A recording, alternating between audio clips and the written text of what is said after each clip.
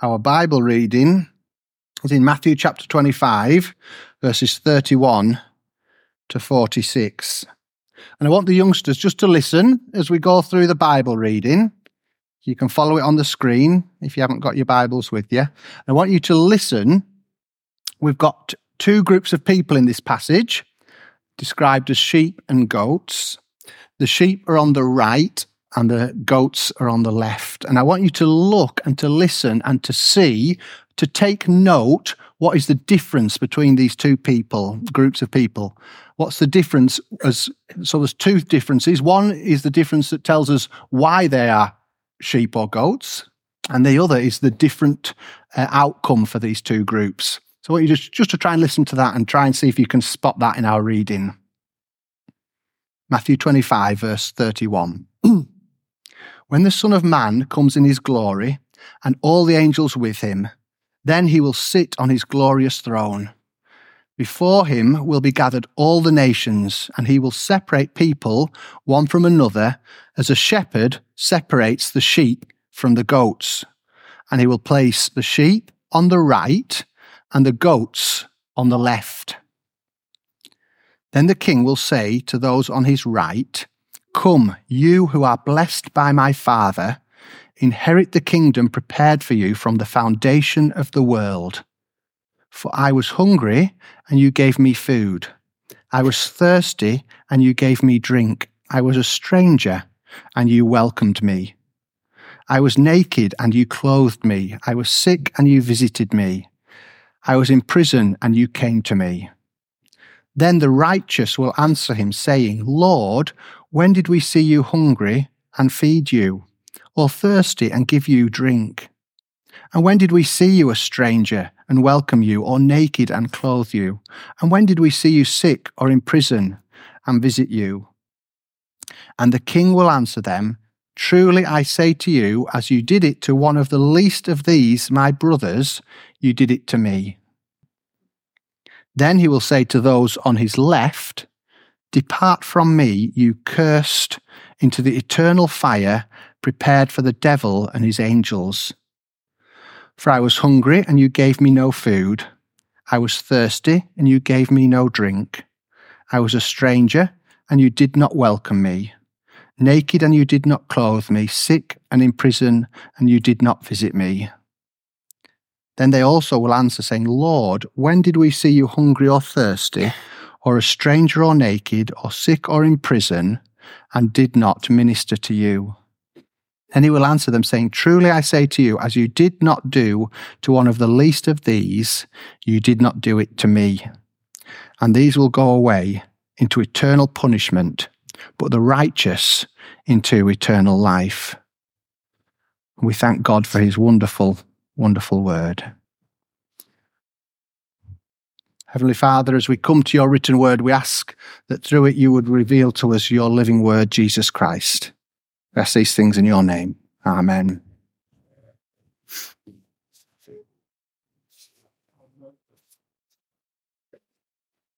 Right, for a little context to our passage, it's at the end of Jesus' teaching about his second coming. Jesus teaches in Matthew 24 and 25 all about his second coming. And in the previous verses to this chapter, there are two other parables. Now, you young people will probably remember some of the parts of these other two parables. So I just thought I'd briefly mention those. One of them is the parable about the 10 bridesmaids. Now, can you young people remember anything about the parable of the 10 bridesmaids?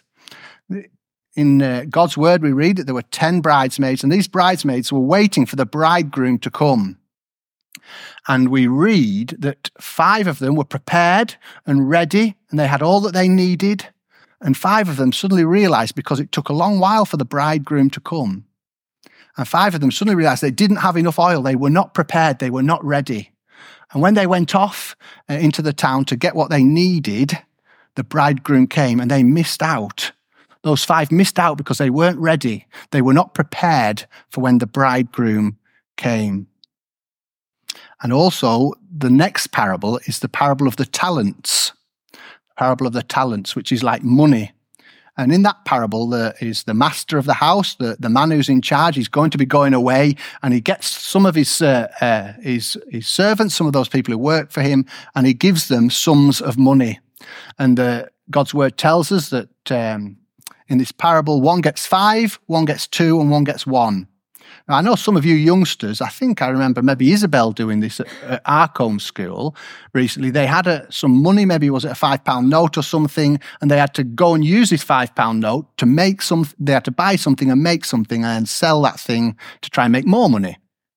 Well, that was a little bit like what these 3 people in God's word, in this parable, they got these sums of money and they were expected, it was assumed that they would use that to advantage. And there's one who was given 5, and when his master returns, he calls these 3 to him, and the one who had been given 5 has 10. It has increased, and he now has 10. And there's one who was given 2, and when he presents what he has 4. He has double what he had. But the one who had 1 had done nothing.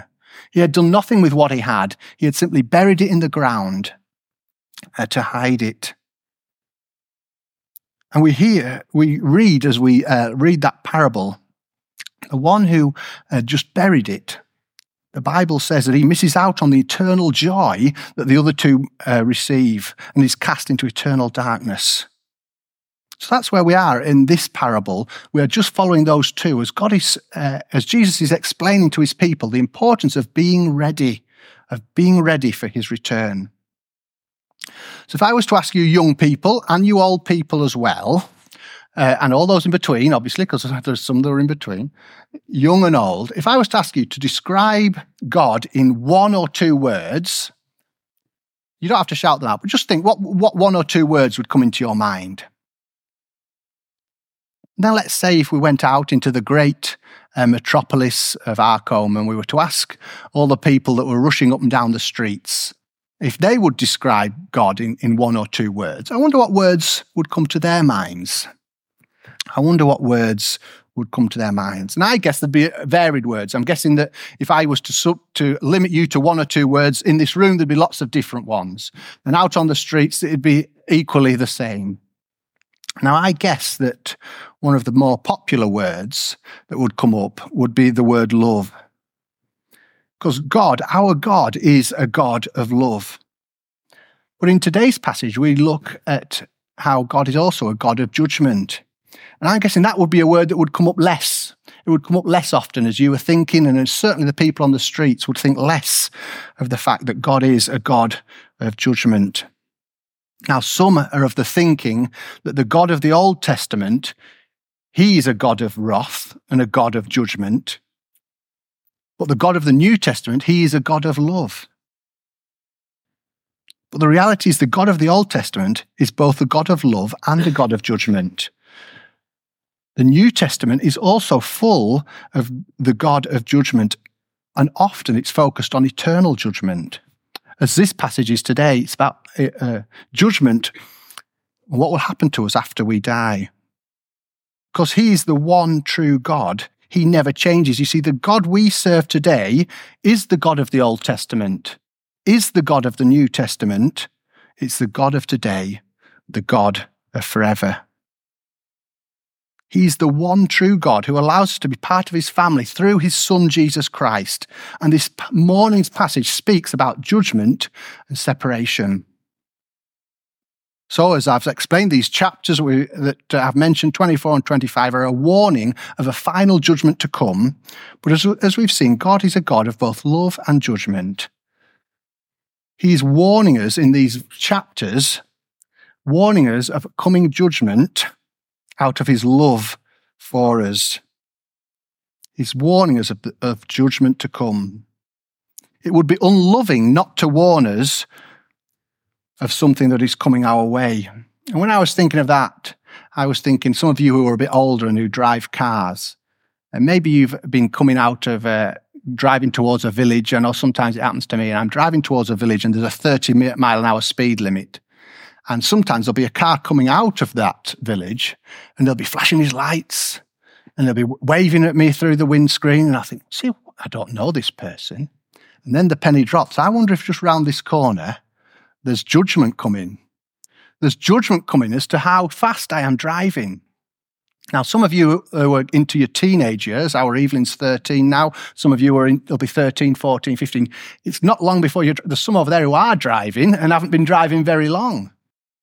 When you get driving, there are times when you will go into a village, into a speed, and you will be judged as to how fast you are driving by a speed camera around the corner. And hopefully, I think it might actually be illegal to warn people of a speed camera, but I might be wrong with that.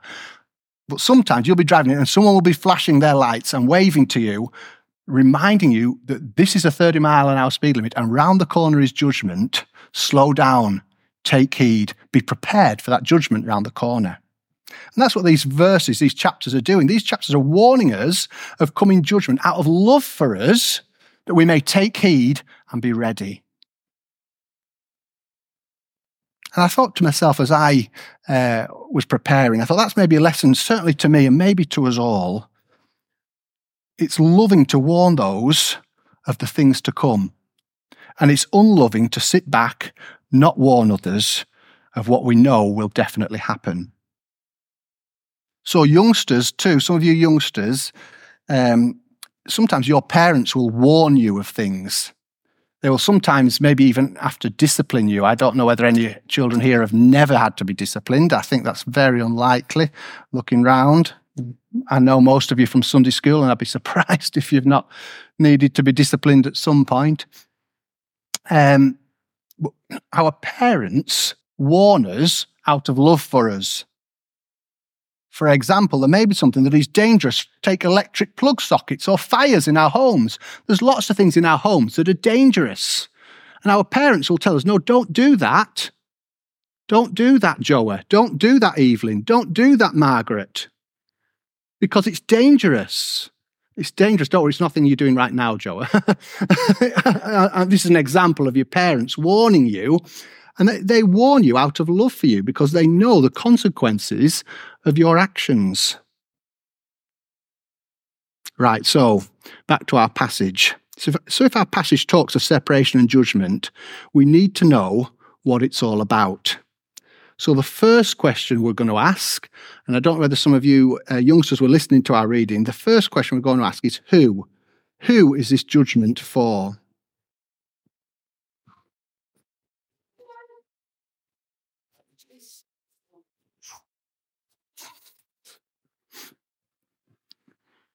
Well, the answer to that is this judgment is for everyone. It's for all, each and every single one. So now, if you're at school, some of you go to QES even, and I know Dylan teaches in QES, and there will be times in your school, even at primary school, where your teacher will want to work out what you're learning, will want to work out if you're paying attention, will want to work out where you're at. And the teacher will probably set a little test. Now, sometimes this test might not actually even be a test that you know or realise. It might not even be a 1 to 10 questions, but the teacher will be watching and be working out what you're doing. And for the teacher to know, they have to do this across the whole class. It's no good just picking 2 people. They have to do it across the whole class. Everybody will have the same test to the same scale, and then you'll get your effort grades and your marks and all these things on your school reports. Well, the Bible tells us here that everyone is subject to this judgment. Verse 31 of our reading, when the Son of Man comes in his glory and all the angels with him, then he will sit on his glorious throne.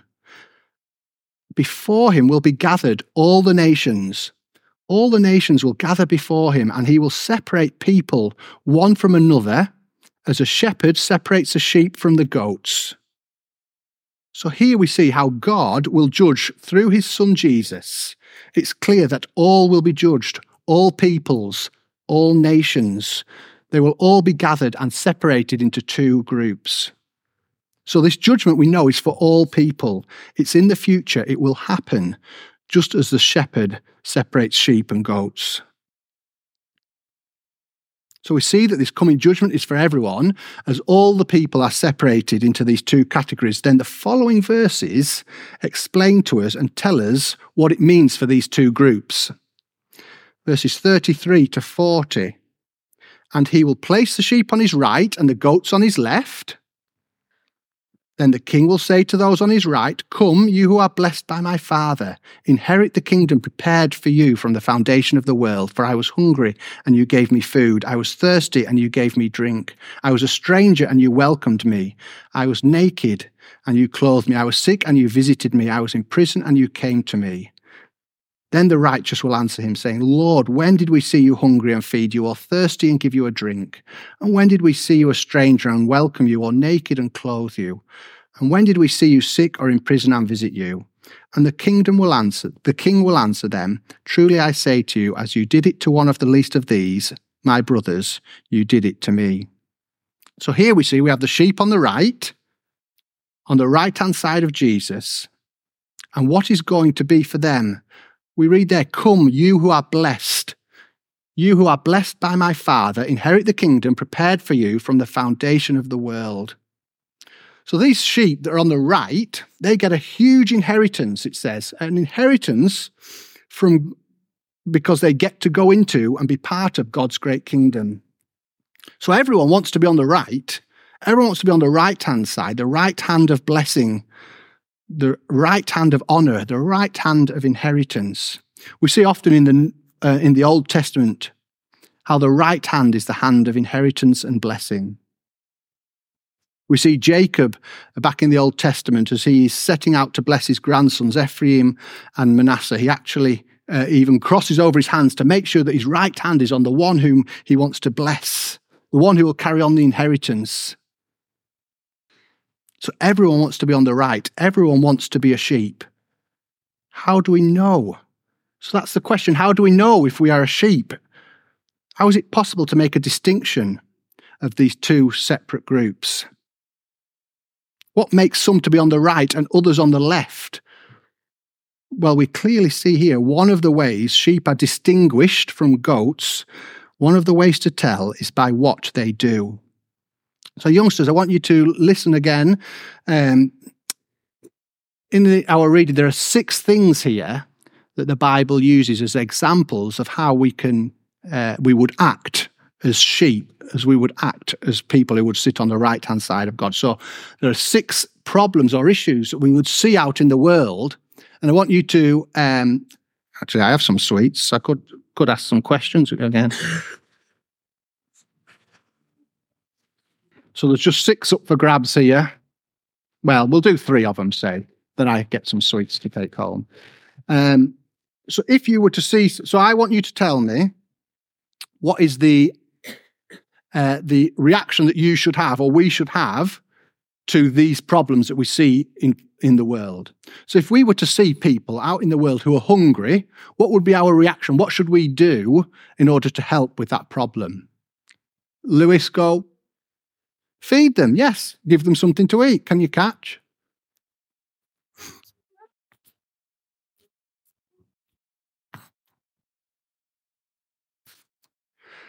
I'll pick another one. Oh, this one here is a little bit more difficult. The Bible tells us that we will find strangers in the world, people who have no homes, who have nowhere to go, who are maybe lost or are abroad and away from their families. What could we do to help in that situation? Yes, Margaret? Yes, yeah, exactly. We could take them in, give them somewhere to stay. You could share that with your sister or brother if you wanted. Oh, sorry, Gemma. And then I'll pick another one. Another one was the sick and those who are ill. If we come across people who are sick and ill, and that often happens, doesn't it, in fellowships, in chapel here, we have people who are often unwell. So what is something that we could do in order to show our love and care for them? Go, Levi. Oh, sorry, Hannah. Yeah, we could help them. Yeah, that's one thing we could do. Have you got something different that you want to tell us, Hannah? No? Oh. Well, I'll throw you a sweet anyway. Can you catch? Oh, I got your mother.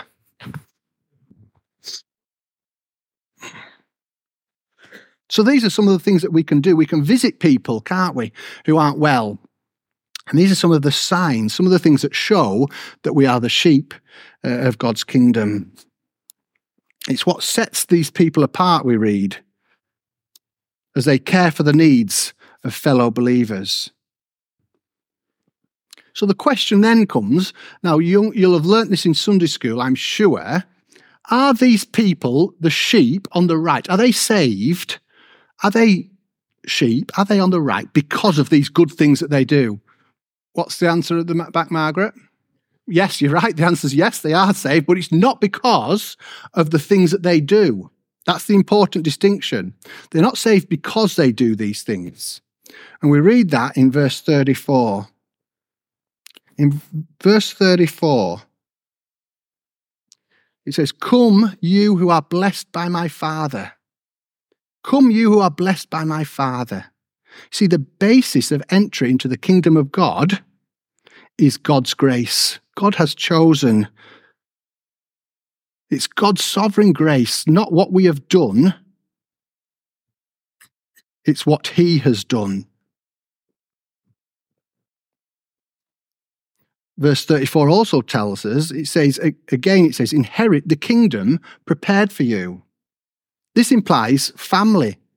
Those on the right are from the family of God. We are part of God's family.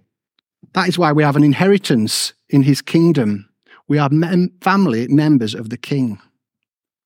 And also in verse 34, we read that it has been prepared from the foundation of the world. This also reminds us that right from the beginning of time, God has predestined his great plan. You see, these people on the right hand of Jesus who enter the kingdom of God, they're there by the gift of God's grace, made part of God's family through faith in Jesus, chosen before the world even began. The works we see described there of feeding the hungry, of giving sustenance to the thirsty, of giving shelter to those who need it, of clothing those who are without clothing, of visiting the sick. These works described are not what make us part of God's family.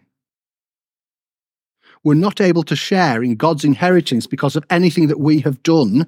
It is because we are saved that we do these good works. We do these good works because we are saved. It shows on the outside what has changed on the inside. So verse 34 shows us the fact of our salvation, and 35 and 36 show us the proof of it. So for young and for old, for all of us, we are saved by grace. That's the only way we can be saved. We are saved by grace through faith. These in verse 35 and 6 are some of the ways that is visible to those around in the way that we act. We show that we are by responding to the needs of others. These needs listed here are just some of the many needs that are out there in society. These are needs that we maybe don't see so much these days, do we? Because we have a health system and we have a welfare system. But there are plenty of things that our fellow brothers and sisters need that we can help them with. Then we see in verse 37, we read, "Then the righteous will answer him, saying, Lord, when did we see you hungry?" See, it says there, the righteous. These are those who are right before God. Those on the right-hand side, the sheep, those we're looking at right now are the righteous. They are right before God, not because of anything they've done, but because of what has been done on their behalf. Because of that, they do these good deeds. And as we see here specifically, it's talking of good deeds done towards God's people. See, in verse 40 it says, "And the king will answer them, truly I say to you, as you did to one of the least of my brothers, you did it to me." So it's this that shows what has already happened on the inside. Then in the closing verses, we see the goats. Now, as farmers, we don't usually like goats. Goats are a pain. And here, in God's word, we see that the goats are not what we want to be. On the left, we have the goats who don't make it into God's kingdom. We read that they have not seen or taken care of the needs of others. And that's because they are not saved and they have no desire to do so. We read also in Matthew chapter 7, "Not everyone who says to me, Lord, Lord, will enter the kingdom of heaven, but the one who does the will of my Father who is in heaven. On that day many will say to me, Lord, Lord, did we not prophesy in your name and cast out demons in your name and do many mighty works in your name? And then I will declare to them, I never knew you. Depart from me, you workers of lawlessness.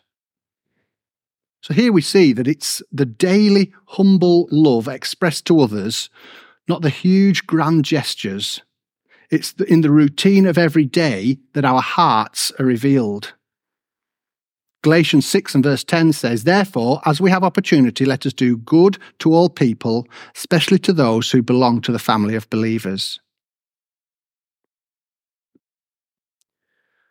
The Bible teaches us, doesn't it, that saved people, redeemed people, those who are made right before him, the children of the King, should show his characteristics. So I've this week been challenged, and I wonder if you may be challenged too, but I was certainly challenged. I was challenged, what have I done this week to meet the need of others, especially fellow believers? When was the last time I gave up my time to visit or to call or to check in on someone? To help out where someone is finding things tough? It's been a challenge to me. When was the last time you or I gave up doing something we wanted in order to meet the need of others? That's the same for young and as it is for old. Maybe you're young and you're thinking, what can I really do to help others? Well, there's all sorts of things we can do at home, isn't there, that show and express our love for Jesus as we seek to serve him and help at home. So as we sort of close this morning, all of us, young and old, will one day stand before our Heavenly Father. As we see here, and it shows us that we will face the Lord one day, and we will hear one of two messages. Come, you who are blessed by my Father, inherit the kingdom prepared for you before the foundation of the world. And that's because he sees in your life the love of the Lord in the way you act towards other Christians. It's because of what Jesus has done in our hearts and lives. It's because when he looks on us, he sees the blood of Jesus. And this is outwardly expressed in how we care for others and care for their needs. So the question is, what are we doing for others? Not because it's what saves us, but because we are saved, we should demonstrate it in that way. So there's the difference between these two groups. One group enter the kingdom of God because of what Christ has done, because they are chosen by God, because they are drawn by him unto himself. And the other group are condemned, not because of what they have done, but because of what they have not done. Take the 5 bridesmaids that miss out on the wedding from our earlier little illustration. They missed out on the wedding feast because they were not ready. They were not prepared. It wasn't because of the specific level of sin in their lives. No sin is greater than another sin. Each sin keeps us from heaven. It is because they were not prepared and ready for his return. They didn't have any oil. They were not prepared.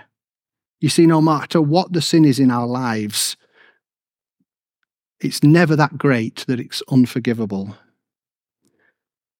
It's simply not having Jesus in our lives that results in condemnation rather than the size or magnitude of any sin that we think. We very easily, don't we, give a magnitude or a size to sin. We think some sins are worse than others.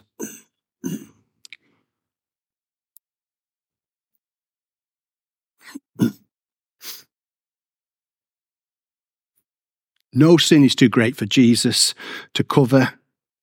He lived a life of perfectness, a life without sin, a life which covers over all sin on our behalf. So the question is, what will you hear? Come, you who are blessed by my Father, inherit the kingdom prepared for you from the foundation of the world, or depart from me, you cursed, into the eternal fire. And these will go away into eternal punishment, but the righteous into eternal life. Let's just pray. Heavenly Father, we ask that as we have listened to your word this morning, and we recognize so clearly that there are just two groups of people. We ask and pray, Heavenly Father, this morning, that you would show us clearly which of these two groups we belong to. That each of us would have no doubt as to which we belong to. And we ask and pray, Heavenly Father, for any who recognise that they are not part of your kingdom. They are not sat at the right hand. They are not the sheep of your pasture. We ask and pray, Heavenly Father, that you would draw them to yourself. You would show them your love for them. We ask these things in your name. Amen.